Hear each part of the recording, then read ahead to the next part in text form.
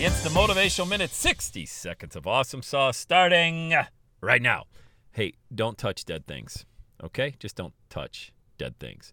What do you mean by that, Sam? What do you mean don't touch that thing? Well, a few months ago, we have a mole problem in our backyard. I mean, we got a really bad mole problem. Our backyard looks like somebody bulldozed it. And it's just a bunch of moles. Might be one, I don't know, but I guess it's like 100.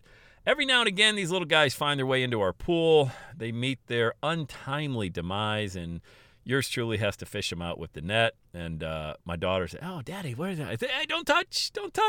He's dead. You don't want to touch dead things."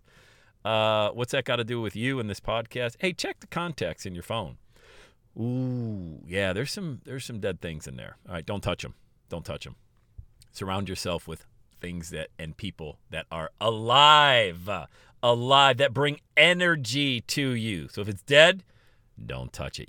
Those things on the internet, those posts, the negative scrolling you do over and over again, don't touch that stuff. All right, get away from it. Don't touch dead things. All right, let's go. Let's have a day today.